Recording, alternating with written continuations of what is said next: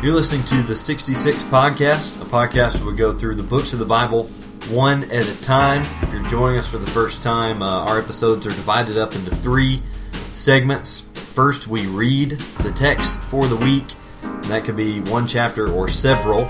We read it, we give you a basic outline of what goes on, then we take a break, then we come back in the second section, and we dig a little bit deeper, maybe into some specific words or some kind of style of the passage, or maybe some kind of difficult history or something like that, and we'll dive into that in the second section, really just to have a little fun and to dig deeper into the text. And then we come back for a final section of application, and we talk about how does this apply to my life today? How can I use these passages that we have studied in my life when this episode is over?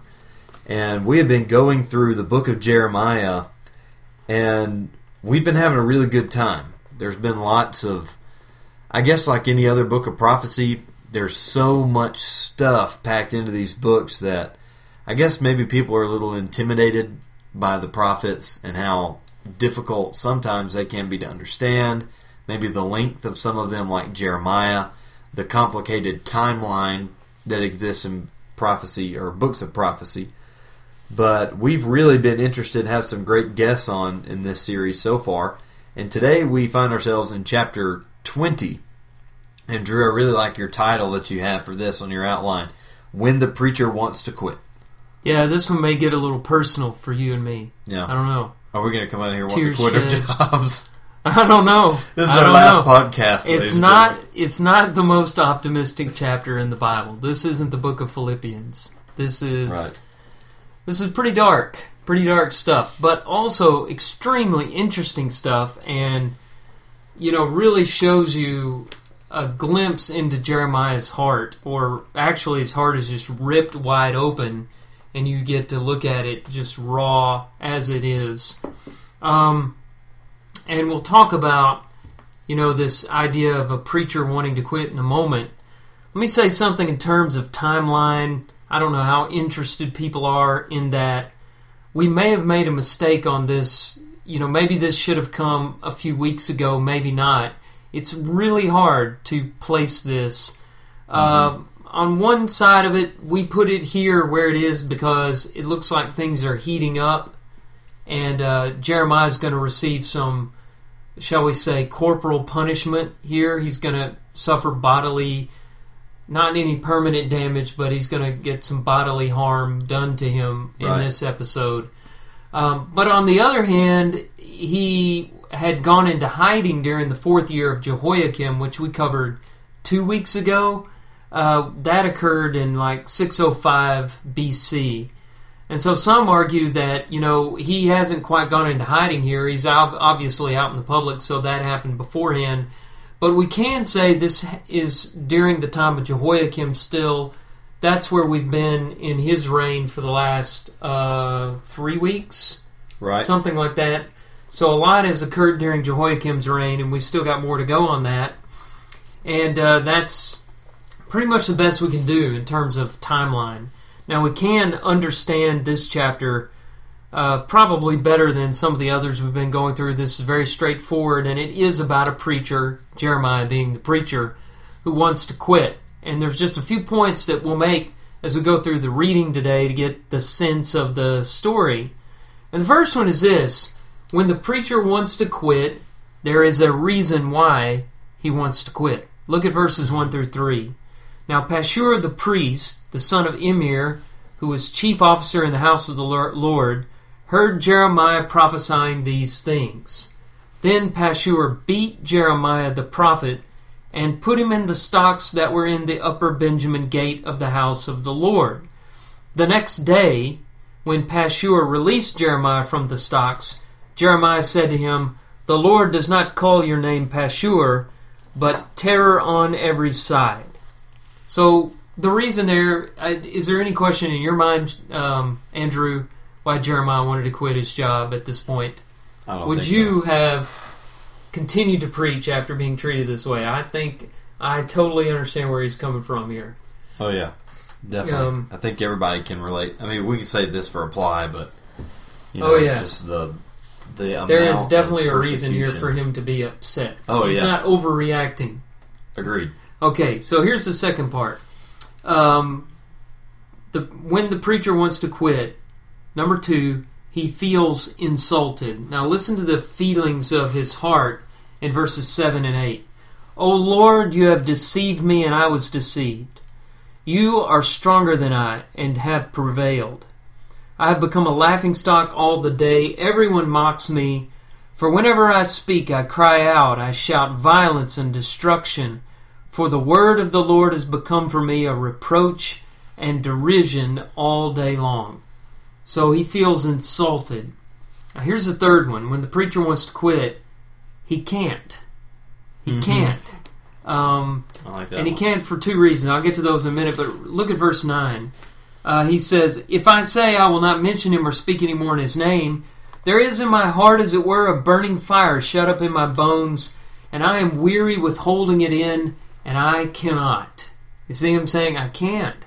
I can't. And there are 2 reasons why he can't. The first one is because of what he knows. The Word of God is shut up in his bones like a burning fire. He knows too much. He just can't keep from saying it. And secondly, he can't because of what he knows about God. Look at verses 11 and following. The Lord is with me as a dread warrior. Therefore my persecutors will stumble. They will not overcome me. They will be greatly shamed, for they will not succeed.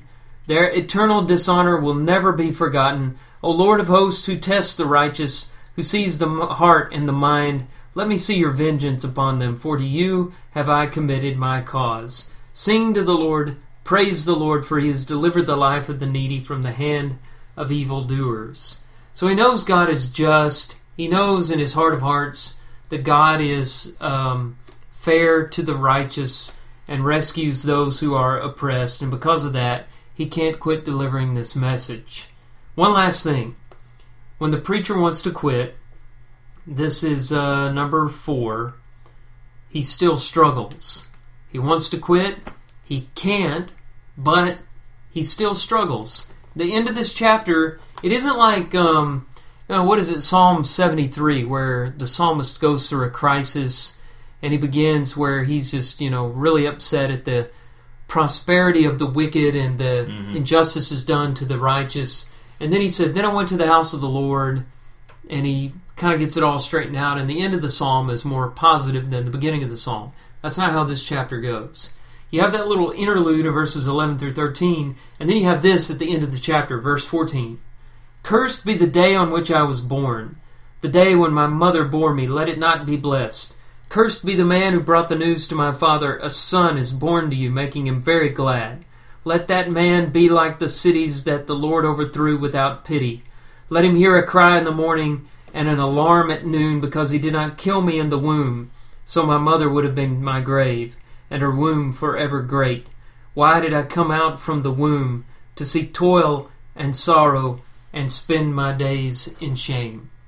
I mean, that's really not a very positive depressing. note. Yeah. And he's cursing the guy who told his dad, you have a son. And this guy's innocent. He was just trying to deliver some good news, but he's wanting him to what did he say? Like, he wanted him to be overthrown like the cities the Lord overthrew. Sodom, Gomorrah. Yeah. And because he didn't kill him instead of bringing good news to his father. So he's still struggling, and he's bitter, and he's letting it out.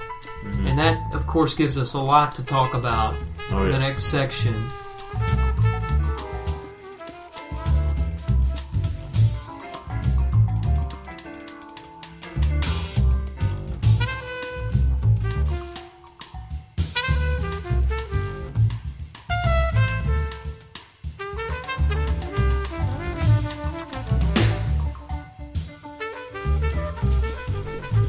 So as we come back to think about some of the things we read in Jeremiah 20, the first thing really is the second word of the chapter, this guy Pashur, that's a priest, the son of a guy named Immer, or Immer, I'm not really sure how to pronounce that. Somebody probably does, and they're laughing at me right now.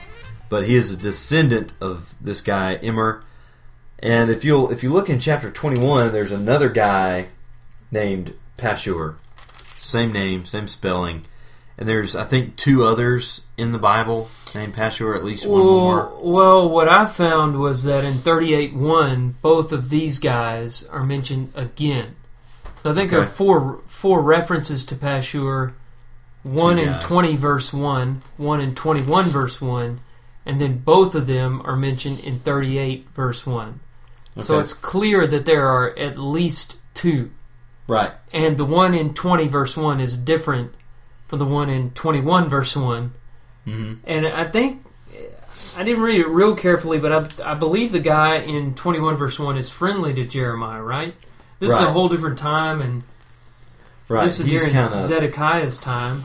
Yeah, he's sent to Jeremiah to kind of get some words from Jeremiah and then carry him out to a king. Yeah, he goes to Jeremiah and asks him to inquire of the Lord for him. Right. So that's going to be different from this guy that, is a classic Bible villain. And, he reminds me of Haman in the book of Esther, or I believe his name's Azariah, the guy in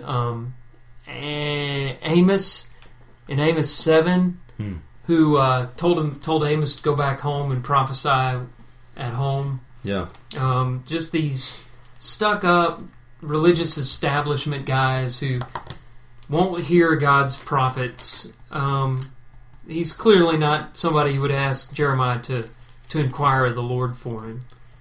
Right. So, and I think we bring that up just in case you read chapters 20 and 21 in succession, and you read this story in 20, and then you start reading chapter 21, and we're talking about this guy Pashur. You might think these go together. They're 2 different men, and chapter 38, verse 1 really proves that. This guy Pashur was, as he's called here, was he a captain? He's called a chief officer in the house of the Lord. So he works in the temple. Some other translations have overseer. Young's literal says he was an overseer, a leader in the house of Jehovah. So his job, he's working in this upper Benjamin gate, which is a gate that's going to lead you into the temple from the city wall. And I kind of see him as the head of the temple guards. Yeah. And I even read one guy said that he was second only to the high priest among the priests. Yeah. I read that as well. So he was a very important official and kind of on the military side of things, but also a priest. Right. So dual function, religious importance, military importance. Mm-hmm. And this is going to be important. Pashur's role here it's another, and we'll save this for reply, but it's a really big contrast again. We've already noticed a lot of contrasts, a lot of irony, I guess, so far in the book. But there's going to be another big one here. So Pashur is in this position of authority. He's in charge of all the guards, like you mentioned. He's a captain, I guess for lack of a better word. But his name gets changed. You look in verse 3. When Pashur released Jeremiah from the stocks, Jeremiah said to him, "The Lord does not call your name Pashur, but terror on every side." And Drew, I really wanted this to be one of those things in Hebrew where, the names sound the same, or like Pashur. And there's actually some commentaries that say Pashur does mean security on all sides. The opposite of right. terror on every side. Right. Yeah. But I did some digging, and from what I could find, there's really not much to that. I think it's people trying to stretch it because they want that to work. Well, I understand why they want it to work because of the way Jeremiah says it. He says, your name is not Pashur, so Pashur must have meant something. Yeah. Like all names did. I'm just not sure we know what it meant. But he's like, I'm changing your name because your mother, the name your mother gave you, does not describe you. Right. You're described by this. Some translations have it Magor Misabib. Mm-hmm. Magor Misabib, which and that's the terror. Means terror on every side in Hebrew. And there is, the closest thing I could find, and I've got this big word study in Hebrew book, and I went through to look and see where this name comes from, and I found the name in a root, and the root means to tear apart, and then the hur, the part at the end, the closest thing I could find to that, has to do with a cave or a hole. So I don't really dig a hole? Yeah. So I don't see a whole lot of... Maybe there's a Hebrew scholar out there listening that can set Your this name straight. is not dig a hole. Your name is terror on every side. Yeah. Yeah, so it's kind of... You may have just been giving him this terror on every side name. That's what it looks like. That's what all it looks there like. is to it. As much as I would love for it to be the opposite... Two things. It doesn't look like it is. And we want him to be taking something away and then giving him something... Adding some reproach to him, but it looks like he's just putting the reproach on him. Yeah, just as simple as God doesn't call you by Pashur. God calls you terror on every side. Yeah. Just kind of like you said, just the rebuke or just the negative part without taking something away from him. Just adding something bad to him, I guess, which I don't really know if one's worse than the other. But it's interesting that this phrase, terror on every side, it appears a few times in Jeremiah. You might have noticed it in verse 10 if you read through chapter 20. Jeremiah says, I hear many whispering, terror is on every side.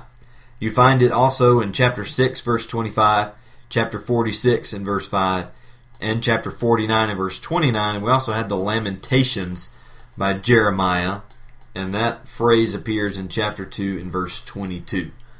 So that's interesting. Yeah, it's a theme, and it also appears once in the Psalms. I didn't write down the reference, but I do remember one time in the Psalms, so it's kind of maybe a familiar phrase. Maybe there's some more meaning behind it. I wonder if Pashur had his business cards changed afterwards. To terror on every side. That's a little more intimidating. Mm-hmm. What's your name? Pashur. Oh, okay. What's your name? Terror on every side. I go with Masabib. Yeah. Well, I don't think he liked the name. Yeah, probably not. Probably not. I don't think anybody would enjoy having that. And that leads me to my next thing here for think is what exactly he does as a villain. Why does he get that punishment? Well, it's because of what he does to Jeremiah. Like so many in Israel, God sends a prophet and he refuses to hear. Instead of accepting him with open arms, he beats him, puts him in the stocks. And here's something I want to get your opinion on, Drew. This word for he beat him. Now, I'm not sure exactly. I hope people will entertain me here. I'm not sure if this is going to be important to whether, your salvation or your eternity. But I think we can learn a lot from this based on what exactly happened here. It says that he beat Jeremiah. Now, if you look in American Standard Version or Young's Literal or even the King James Version, you find that he smote him or smiteth him, which is just the kind of idea of one smack to the face. With a hand or whatever. Yes. Very similar to what would have happened to Paul in Acts 23 when the high priest smacked him across the face because Paul said something that was called him a whitewashed wall. Yeah. Something. Yeah. And so it could be just smacking to humiliating. But here's the problem. This word for smite, and here I go on a word again. Sorry about that. But the word is used of God wiping out humanity in the flood in Genesis chapter 8 and 21. The word is also used of Abram wiping out all those kings that were together in collusion. Mm-hmm. They were holding Lot in Genesis 14. And it's also used of Moses striking the Nile with his staff in Exodus 17:5. So this word has a wide range of meaning. It looks like it could be either one. I don't know that it makes that big a difference. Since you said that about Moses with his staff, that puts more in mind a beating with a rod. Right. Or at least a whip or something, which is the way... Now, I was reading from the ESV, and it uses the word beat as opposed to strike or smote. So I already think of an instrument in Pashur's hands. Right, me too. He's a guard. More than likely, he has a weapon on him. I'm thinking that Jeremiah got beat with, a rod. More similar to... ritualistic beating, Yeah, like you said in the break a moment ago, more likened unto Jesus' beating than Paul's smack in the face. Yes. So something official, something that they do regularly. Right. And if that were the case, we don't have a whole lot of... There's typical of the Hebrew language, there's not a whole lot of details here in this narrative account. But if he was beaten, it would have been done illegally. Because here as a prophet, he would have according to the law, he would have supposed to have gone through some kind of due process. There would have been witnesses involved that would have gone before the rest of the officials of Judah, within the Sanhedrin, I guess, or what was there. Yeah, this guy, Pashur, is just acting on his own. There's no mention of anybody but him. I'm sure he had some of his underlings put Jeremiah in the stocks, which, we need to talk about that also, and what that is. Right. Most of our listeners understand what stocks are. Money. No. You did not invest in the stock market. Gave him a lot of money. Now, this is bad. It's an instrument. What's the best word? It has it's a framework. Let's describe it that way. That has a hole for your head and holes for your hands, perhaps, and maybe even for your feet. Right. That basically puts you in a position that you can't move in, and it's even more rigid than chains. Because chains give you some flexibility to get up and move around. Maybe you can't fully straighten up, but you can move and change position. This keeps you in the same position. And he was in that position for maybe 24 hours because it wasn't until the next day that he let him out of the stocks. I've seen some stocks. Went to Charleston, South Carolina, outside to have the old Charlestown settlement with some of the buildings and then recreations of the buildings. Old structures, and in the middle of the settlement was kind of like the town square, and there was some stocks there where they would punish people who got out of line. And you put people in there, and not only are they immobile, not only are they exposed to the elements, the hot sun, but people would spit at them and go by. Jeremiah talks about how he was mocked. When he says, I became a laughingstock all the day, everyone mocks me, he was talking about his experience in those stocks. He's sitting there, he can't get away. People can stand there and make fun of him and spit on him and throw things at him and hit him with rocks or tomatoes or whatever. Just do these awful, rude things, and he has to just sit and take it. It's a horrible, horrible thing to go through. Right, and that really goes back to why exactly he was put in there in the first place. They did it to shame him, really, is what Pashur has in mind. He's in that height, that upper gate of Benjamin, and this would have caused, people walking by, seeing him being derided, being persecuted, people making fun of him, maybe throwing stuff at him, probably would have hurt Jeremiah's influence a pretty good bit. Because this gate was in a prominent place, like we said, maybe people are coming into the temple, going in and out, offering sacrifices, coming to worship, that sort of thing. And there they see this prophet who is deemed here by Pashur to be a false prophet, obviously. And that's some of that irony we were talking about. But I guess that leads us into some of the things that we're going to see in Jeremiah's lament here, or his complaint that he brings up against God. Yeah, in the first episode, you went through themes that we'll see in the book of Jeremiah. And one of the themes you mentioned was theology or God. And we have learned a lot about God and His nature as we've looked through the book of Jeremiah. And this chapter is full of intriguing, maybe even perplexing information about God. So I wanted to go through, 4 things real quickly that struck me, starting in verse 7. What does this mean about God, where Jeremiah the prophet says, O Lord, you have deceived me, and I was deceived. That's a pretty... It sounds like an accusation. Mm-hmm. And so the question here, as we look at the theology of Jeremiah, is Jeremiah teaching us that God lies to people? Because the word deceive means to lie to people. Right. Is that what he's saying? And I think the first thing to point out is that this word deceived can mean deceive, or it can mean persuaded. And some translations do try to solve the problem in that way. The American Standard Version says, you have persuaded me and I was persuaded. Mm-hmm.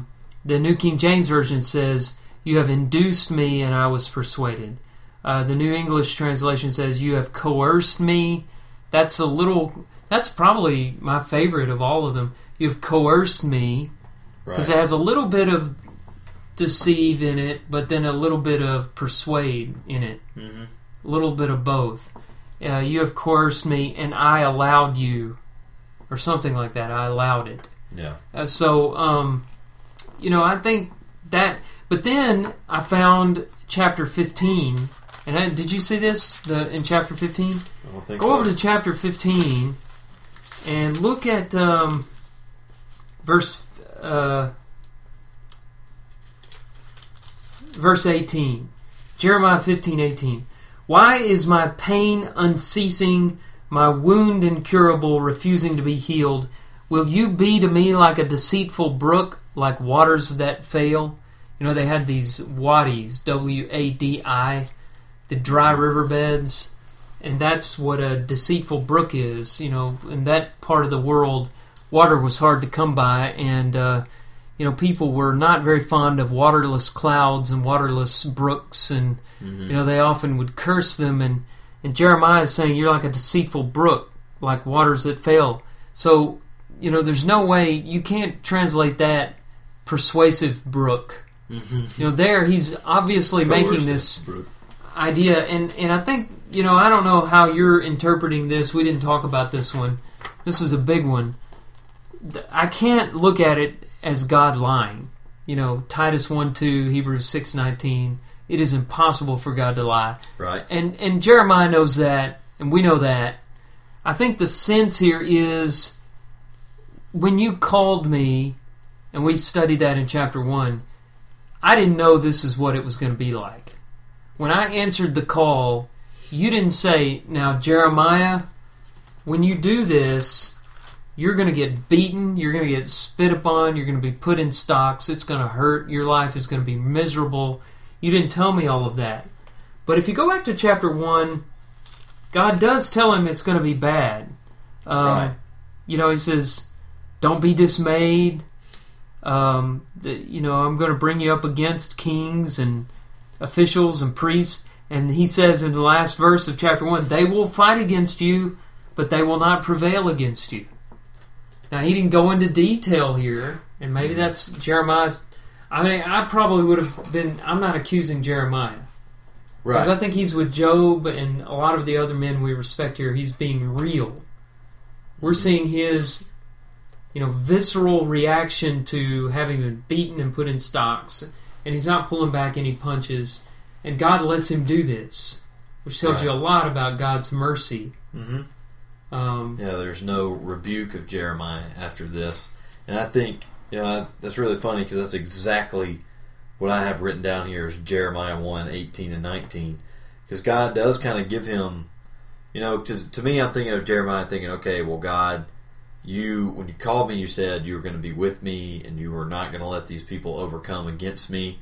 And that's in this complaint of Jeremiah too. He says, remove all of them. Then that's when he starts praising God, is right after he says those things. Mm-hmm. That's where verse 13 falls.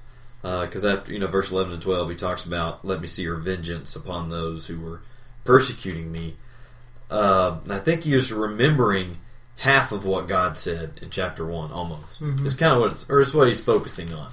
Because there's two sides of this coin. God says, like you mentioned, do not be dismayed. I will make you a fortified city, an iron pillar, bronze walls against kings, officials, priests, and the people of the land. And so he's got that in mind. I'm supposed to be this iron city, or a bronze wall, an iron pillar, and now here I am in stocks. People coming by, possibly striking him while he's in the stocks. He gets beaten publicly and then put in the stocks. Doesn't sound much like a fortified city, an iron pillar, bronze walls, the whole thing. But there is that other side of the coin that you mentioned in verse 19. They will fight against you. And so I think, he's saying, you deceive me, you coerce me, but, there's not really, I don't see a whole lot of deception in God saying, the entire nation, who is Pashur but a priest? The very first verse says Pashur is a priest. And we have here God telling him, priests, kings, officials, everybody's going to fight against you. Now God does not give him the details, or at least we don't have it here, of, well, here in a few years there's going to be this guy Pashur who's going to beat you and put you in stocks. And then there's going to be all these other things happen to you. You're going to be humiliated publicly. People are going to hate your message. He doesn't go into that much detail, but he does say they're going to fight against you. Well, the Bible is a remarkable book because God includes this stuff. And this isn't the this isn't the worst that we see people saying. I think probably the worst is the end of Psalm 137, where the people are, basically praying that the Babylonians' children be dashed against the rocks. Right. And people have looked at that and had a problem with it. But that's not, I don't read that as God's will, that babies get dashed against rocks. And I don't read these words in verse 7 as a true declaration of God's nature, that he is deceptive. What I see is a report, an inspired report on the raw emotions of people in duress. God's people in captivity in Psalm 137, Jeremiah after being abused. He just got out of the stocks. He's mad. Right. So how does that help? Well, whenever I'm raw and mad and angry and say things that I shouldn't say to God in prayer, God is merciful enough to take that and absorb that. Right. And there's a lesson here about prayer, that we need to be truthful with ourselves and with God about how we're feeling. And that happens sometimes, and it's not the end of the world if you lose your cool. We need to say more about God here. Both of us love this phrase in verse 11. The Lord is with me as a dread warrior. Right. That's the ESV. The New American Standard Bible has dread champion, violent champion, Holman Christian Standard Bible, mighty warrior, NIV. He's a warrior on behalf of the underdogs. It's kind of this section in 11 through 13, particularly the life of the needy. He's fighting for the needy. Make a good retreat theme for teenagers. Yeah. Dread warrior. God, the dread warrior. Yeah. Yeah, and it challenges people's thinking. And some people might say, well, there's that Old Testament God. There's that Old Testament God that disappears when Jesus is born. But it's the same God that we serve today. Mm-hmm. His right there, we're seeing his righteous side, his omnipotent side. But all of the sides of his infinite attributes are always on display. It's just when it comes to people being oppressed, you're going to see the dread warrior if you're the oppressor. Right. That's what you're going to see. And then we have in verse 12, the Lord is described as he who tests the righteous, which I can't help but think of Abraham there from Genesis 22, when God tests Abraham's faith. And how about the Rechabites from our last episode? Oh, yeah. Chapter 25. There's a good one. The righteous Rechabites are tested, and of course, he knows what they're going to do. And so it's not a temptation like the devil tempts people to try to bring them down. He tests the righteous in order to prove them and make them better. Like Job. Exactly. And like Jeremiah. Mm-hmm. Yeah. I like something Thomas Edison said one time. His house burned down, and with it went a lot of his inventions and his work, and he was 67 years old, and he said to his family, he said, "There is great value in disaster. All our mistakes are burned up. Thank God we can start anew." And, that's kind of what tests do. They burn up our mistakes and give us a fresh start. And, Jeremiah's being tested here as well. And then, unless we need to stop for a comment or something, I was going to go, a fourth thing here is just verses 11 through 13 show God's justice. In the middle of a chapter on how Jeremiah feels that he's been treated unjustly. It's really mind-boggling, but also very human, what Jeremiah is presenting us with here. He's just spitting mad. Yeah. And then all of a sudden he starts talking, the first word of verse 11 in my translation is but. All this stuff is happening, but the Lord is with me. And that's a reflection again of chapter 1 where the Lord said, but I will be with you. They will fight you, but I will be with you. But the Lord is with me as a dread warrior. My persecutors will stumble. They will not overcome me. They will be greatly ashamed. They will not succeed. And so he's talking about how, all this is happening and, I feel like I've been deceived. But he's reminding himself of the nature of God, and that brings him back for a moment until he goes back into the depressing talk about wishing he was never born. Rather abruptly. Yeah. So, it's like I said, it's a mind-boggling chapter, but it's a very human chapter. This is exactly how a human who believes in God would behave under these circumstances. He would struggle in his faith, but he would also know for sure there is a God. So he's not, as C.S. Lewis used to be an atheist, and he said, I had to ask myself, and I wish I had the quote right in front of me, but he's like, I had to ask myself who I was arguing with. Because he was always mad that the world, that there was suffering in the world and injustice in the world, and then he said, but I had to ask myself, who was I mad at? Right. And that's how he started down the road to belief, is you can't argue with someone who's not there. Mm-hmm. And so Jeremiah knows God is there, and that's the whole reason you have this, bitter talk that you're reading here.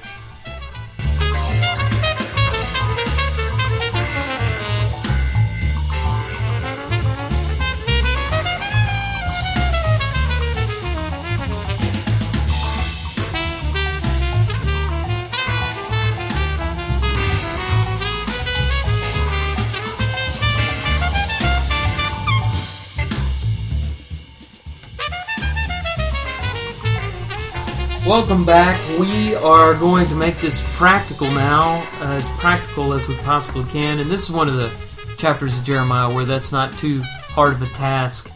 If I can get Andrew to quit yawning over here. I almost started a yawn because of that. 2 cups of coffee is not enough this afternoon. No, I think, we're recording this one in the afternoon. The last couple have been... No, the last one was in the afternoon too, but... That was at like 6:30 in the morning. Yeah. Surprisingly so more we awake do it for whenever that. we can, yeah. But let's go over some practical lessons here. Here's the first one. I'm going to steal the words from the Apostle John, the way that he put it in 1 John chapter 4, verse 1. Many false prophets have gone out into the world. Pashur is the classic false prophet. He looks good. He's got the attention of the people. He's got the power, the position, and he's, how did you put it? Pashur on the chair, on the bench, like the judgment Pashur bench on the that bench, a priest would sit on. Jeremiah in the stocks. Right, and I So got by that all- from a commentary. I I would love for that to be original, but it wasn't. Well, it sounds good. Yeah. But, by all appearances, Jeremiah's wrong, Pashur's right. Correct. But you can't judge a book by its cover. Got to look at the contents and what's being said, and Jeremiah is obviously the true teacher. I want to go back to chapter 14, verses 13 and following, and read that on lying prophets. Jeremiah said, Lord God, behold, the prophets say to them, you shall not see the sword, nor shall you have famine, but I will give you assured peace in this place. And the Lord said to me, the prophets are prophesying lies in my name. I did not send them, nor did I command them or speak to them. They are prophesying to you a lying vision, worthless divination, and the deceit of their own minds. Therefore, thus says the Lord concerning the prophets who prophesy in my name, although I did not send them, and who say, sword and famine shall not come upon this land. By sword and famine these prophets shall be consumed, and the people to whom they prophesy will be cast out in the streets of Jerusalem, victims of famine and sword, with none to bury them, their wives, their sons, and their daughters. For I will pour out their evil upon them. I was studying for this. I saw a sermon outline from that chapter that said that false prophets are three things: unattractive, unprepared, unsafe. But I don't think that's exactly right, because especially on the first count, they are not unattractive. All right, They're not unattractive. there's a reason they were so popular. It's because they were saying the message everyone wanted to hear. Exactly. They're attractive. That's the danger of them. There's nothing unattractive about listening to a person say, hey, you will have peace. You will have no famine. You will have no war. Yeah. I mean, that sounds great. As opposed to Jeremiah, you're all going to die. Right. Who's unattractive, really? Yeah. I mean, I don't know what they looked like, but Yeah. from the sound, who would you rather hear? And it reminds me of what Jesus said, Matthew 7:15, where he said, beware of false prophets, for they come to you in sheep's clothing, but inwardly are ravenous wolves. You will recognize them by their fruits, their teaching. So, they are attractive, actually. They may be unprepared, and they're definitely unsafe. But I don't even know if they're unprepared. They're prepared. They're slick. They know what they're doing. You can't. The only way that you can know whether somebody is telling you the truth is by opening up the Word of God and comparing what they're saying to what's in the Word of God. Right. That's the only benchmark we have. Right. That's the big difference between Jeremiah and Pashur. Jeremiah is giving the Word of God. Pashur is obviously not, because God himself says, I didn't speak to these people. I didn't send these people. And they're going and telling all these lies in my name. Right. So they're just blatantly, I don't know if... So now something that is interesting, and I'll ask you about this. It says they were doing these things. They're prophesying lying visions, worthless divination, and the deceit of their own minds. I mean, these guys might have been convinced that God had spoken to them in some way. Well, it might have been the case, you've heard the saying that if you tell yourself a lie long enough, you start believing it. Right. And, you believe what you want to believe, and they were, I'm sure there were some of them that actually thought they were doing God's will. Right. Opposed to Jeremiah. This herd mentality, I'm sure, was playing in a bunch of their minds. Now, do you think, and this question is just popping up in my head, so I'm sorry to give you a heads up on this to prep or anything, but do you think this kind of, deceit of your own mind, do you think that works in people today? People that maybe are convinced that God has directed them to do something. And I think everybody can relate to this in some way and see the danger here.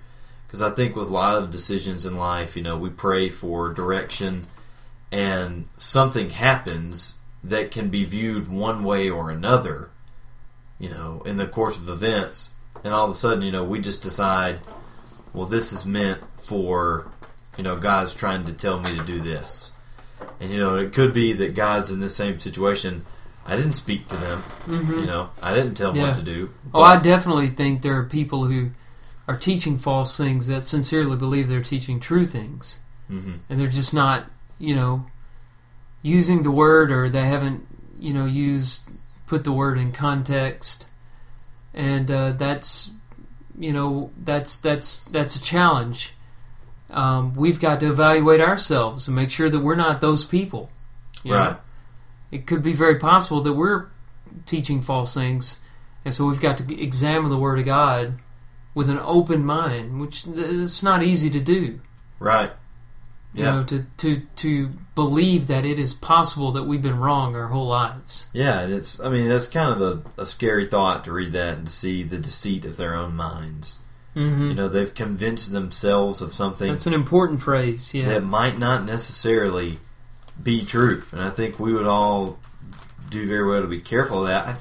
You have said, I don't know if it was in a sermon or a class or in this podcast, there was something, we were talking about situations like this in life, attributing things to God without really knowing if God was behind it or not. And so many things like that happen in life.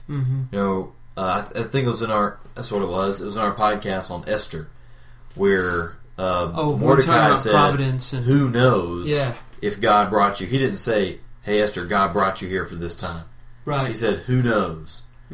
And, I'm kind of, I guess, getting off topic now. But I think that's related to this in the idea of certainty versus uncertainty. Right. I think it's you can only be certain about what's in black and white in your Bible. That's Correct. what you're certain about. Yeah, just kind of avoid or being mindful of the danger of convincing yourself that something is true that might not be true. Mm-hmm. Having, being deceived by your own mind is kind of a scary phrase there. Yeah. All right, we're ready to move on to another one? Yeah. Let's do another one. There's a lot here about the Word of God. His Word was...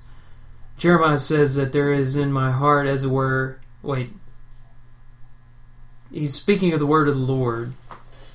And he says in verse 9, there is in my heart as it were a burning fire shut up in my bones. And I am weary with holding it in, and I cannot. He's talking about the Word of God there as a fire shut up inside of him. And the lesson here is that when the Word lives in you, you can't keep silent. And the converse is, if you are able to keep silent, then the Word is not living inside of you. That's a good point. You haven't hidden it inside of you, and it hasn't come alive.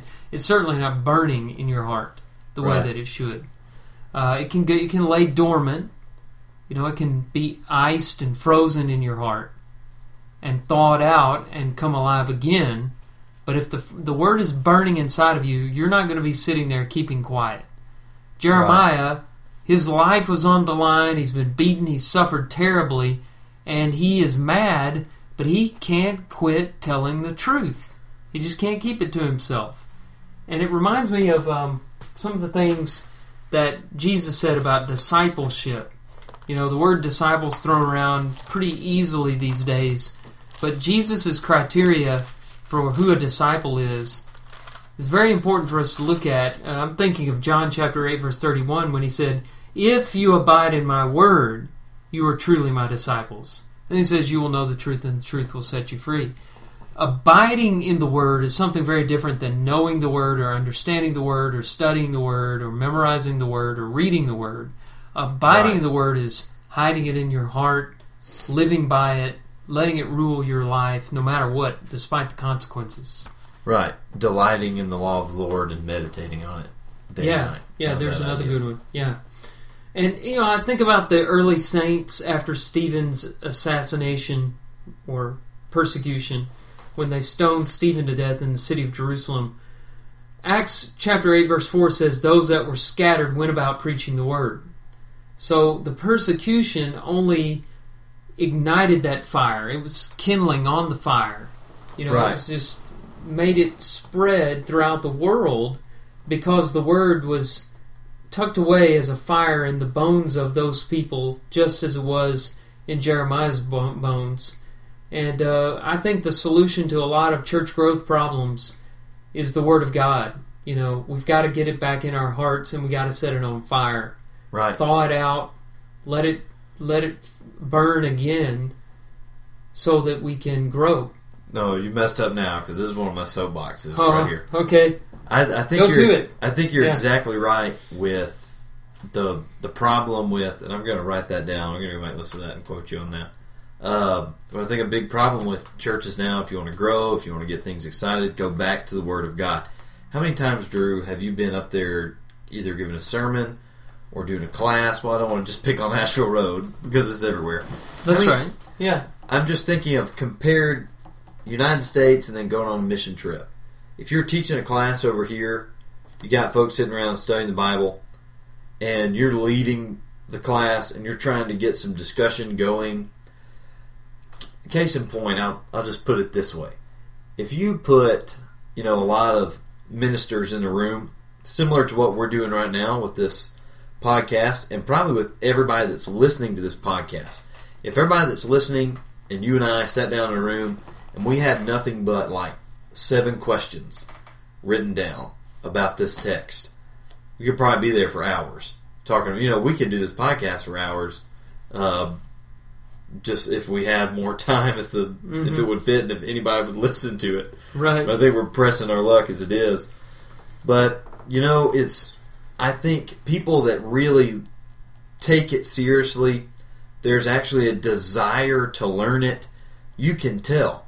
Teaching a Bible class, giving a sermon, there are people that are always actually wanting to learn. Does that mean they're 1,000% paying attention all the time, just like sitting up straight and eyes glued in on whoever's talking?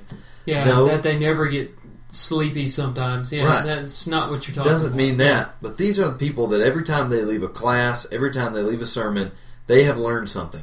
They can tell you what it was about.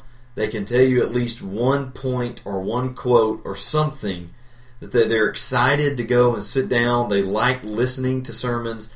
They like going to classes. And I think just where we are, I guess the access that we have to Scripture has made that dwindle. And it drives me absolutely crazy. Mm-hmm. If I'm teaching a class, whether it's with teenagers or adults, but it happens more so with teenagers, I think, just because they're not, as good as adults at hiding the fact that they're not really paying attention. But it drives me nuts sitting down with some teenagers and you're trying to study the Bible. They're kind of they're all laughing at something, or they're all looking at their phone, or this or that and other. And it's not the lack of respect for me teaching the class, because if I'm just trying to tell a story and they're doing that, big deal, who cares, let them do what they want to do. But if we're trying to study God's Word, where is the desire to learn? Where's the desire to be in the Word of God? Not just to memorize and all this stuff. Where's the desire to just soak it up and to get it into your heart? To where this might not be the most exciting chapter, but I need more of this. I want to read this. Well, what do you think Jeremiah was like when he was a student? He must have been, soaking it up. Right. Believing it. It's all a matter of whether or not you believe it is important. Whether or not you believe this is information with eternal weight. And if you believe that it has to do with your eternity, then you're going to listen to it, and you're going to get it any way that it comes. Right, and you're going to be excited to hear it. If you don't really believe that, then Facebook is going to be a lot more interesting to you than the Bible. Right. So it's sad that, and I think you're right, we have so much access to it that we take it for granted. We don't worry that we might be losing an opportunity, because there's going to be another opportunity on Wednesday, and then another one on Sunday morning, then another one on Sunday morning at 10, then another one Sunday evening at 5, and then whatever other be a study on Monday nights. And, it's like, big deal if I check out right now, I'm going to have another opportunity. And that's the wrong way to look at it. Yeah, right. I understand why it's a soapbox, because it's very frustrating as a preacher, and this is going to lead us to a new application here. It's very frustrating as a preacher to look out on an audience doing that, which we got to move on to another practical application. That if we don't squeeze in here, we're going to miss the whole point of the chapter, which is, I don't know how to word this except just use the word discouragement. Right. To put it in a sentence, I guess we could say God's people get discouraged. Right. And we talked about whether to make this just about preachers or not. I don't think we should, because I think sometimes preachers are a breed that sometimes throws a little pity party too much. Yep. Like we don't have the hardest job in the world. I mean, let's quit saying that. We have the greatest job in the world. Yeah. Not the hardest job in the world. Mm-hmm. And certainly not... Depends on who you're dealing with on any given day. Yeah, I mean, there are a lot of jobs out there that can be more discouraging than preaching. But, preachers get discouraged. None of us, nobody I know anyway, has been beaten and put in stocks. And then this is just the beginning for Jeremiah. Right. There's going to be some other bad stuff that's going to happen to him, really for the rest of his life. This is a man who was told never to marry, because he couldn't have a wife and do his job.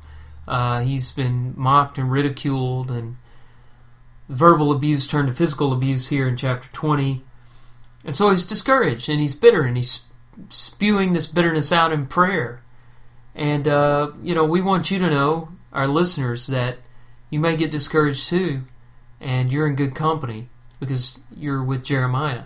Right. And many others. Me of, on that exact note that you just said, it reminds me of the last of the Beatitudes right there at the end in verses 11 and 12, where Jesus says, "Blessed are you when others revile you and persecute you, and utter all kinds of evil against you falsely on my account. Rejoice and be glad, for your reward is great in heaven, for so they persecuted the prophets who were before you.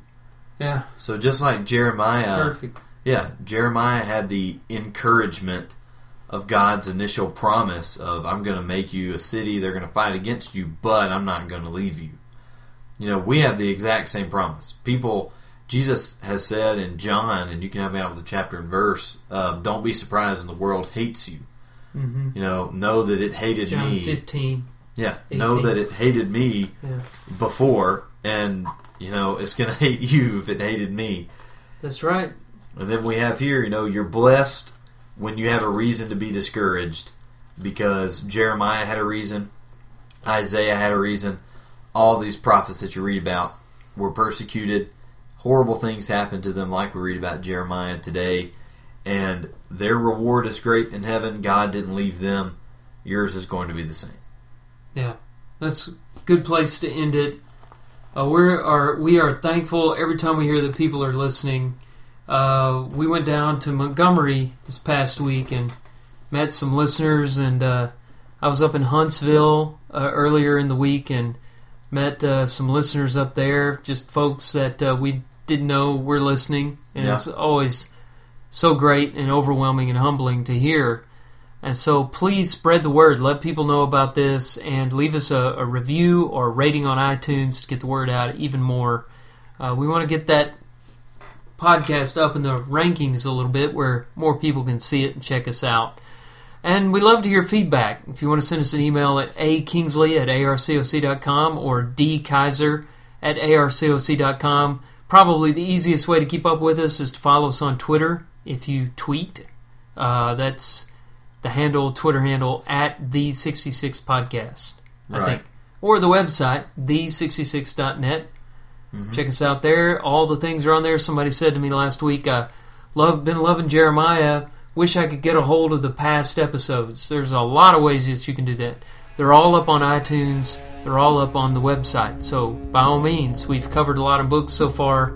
One of these days I'm going to count how many we've covered so that I can announce it. How many episodes have we done now? 50? This is 48. It's 48. We're going to have a 50th episode party. Oh, we might.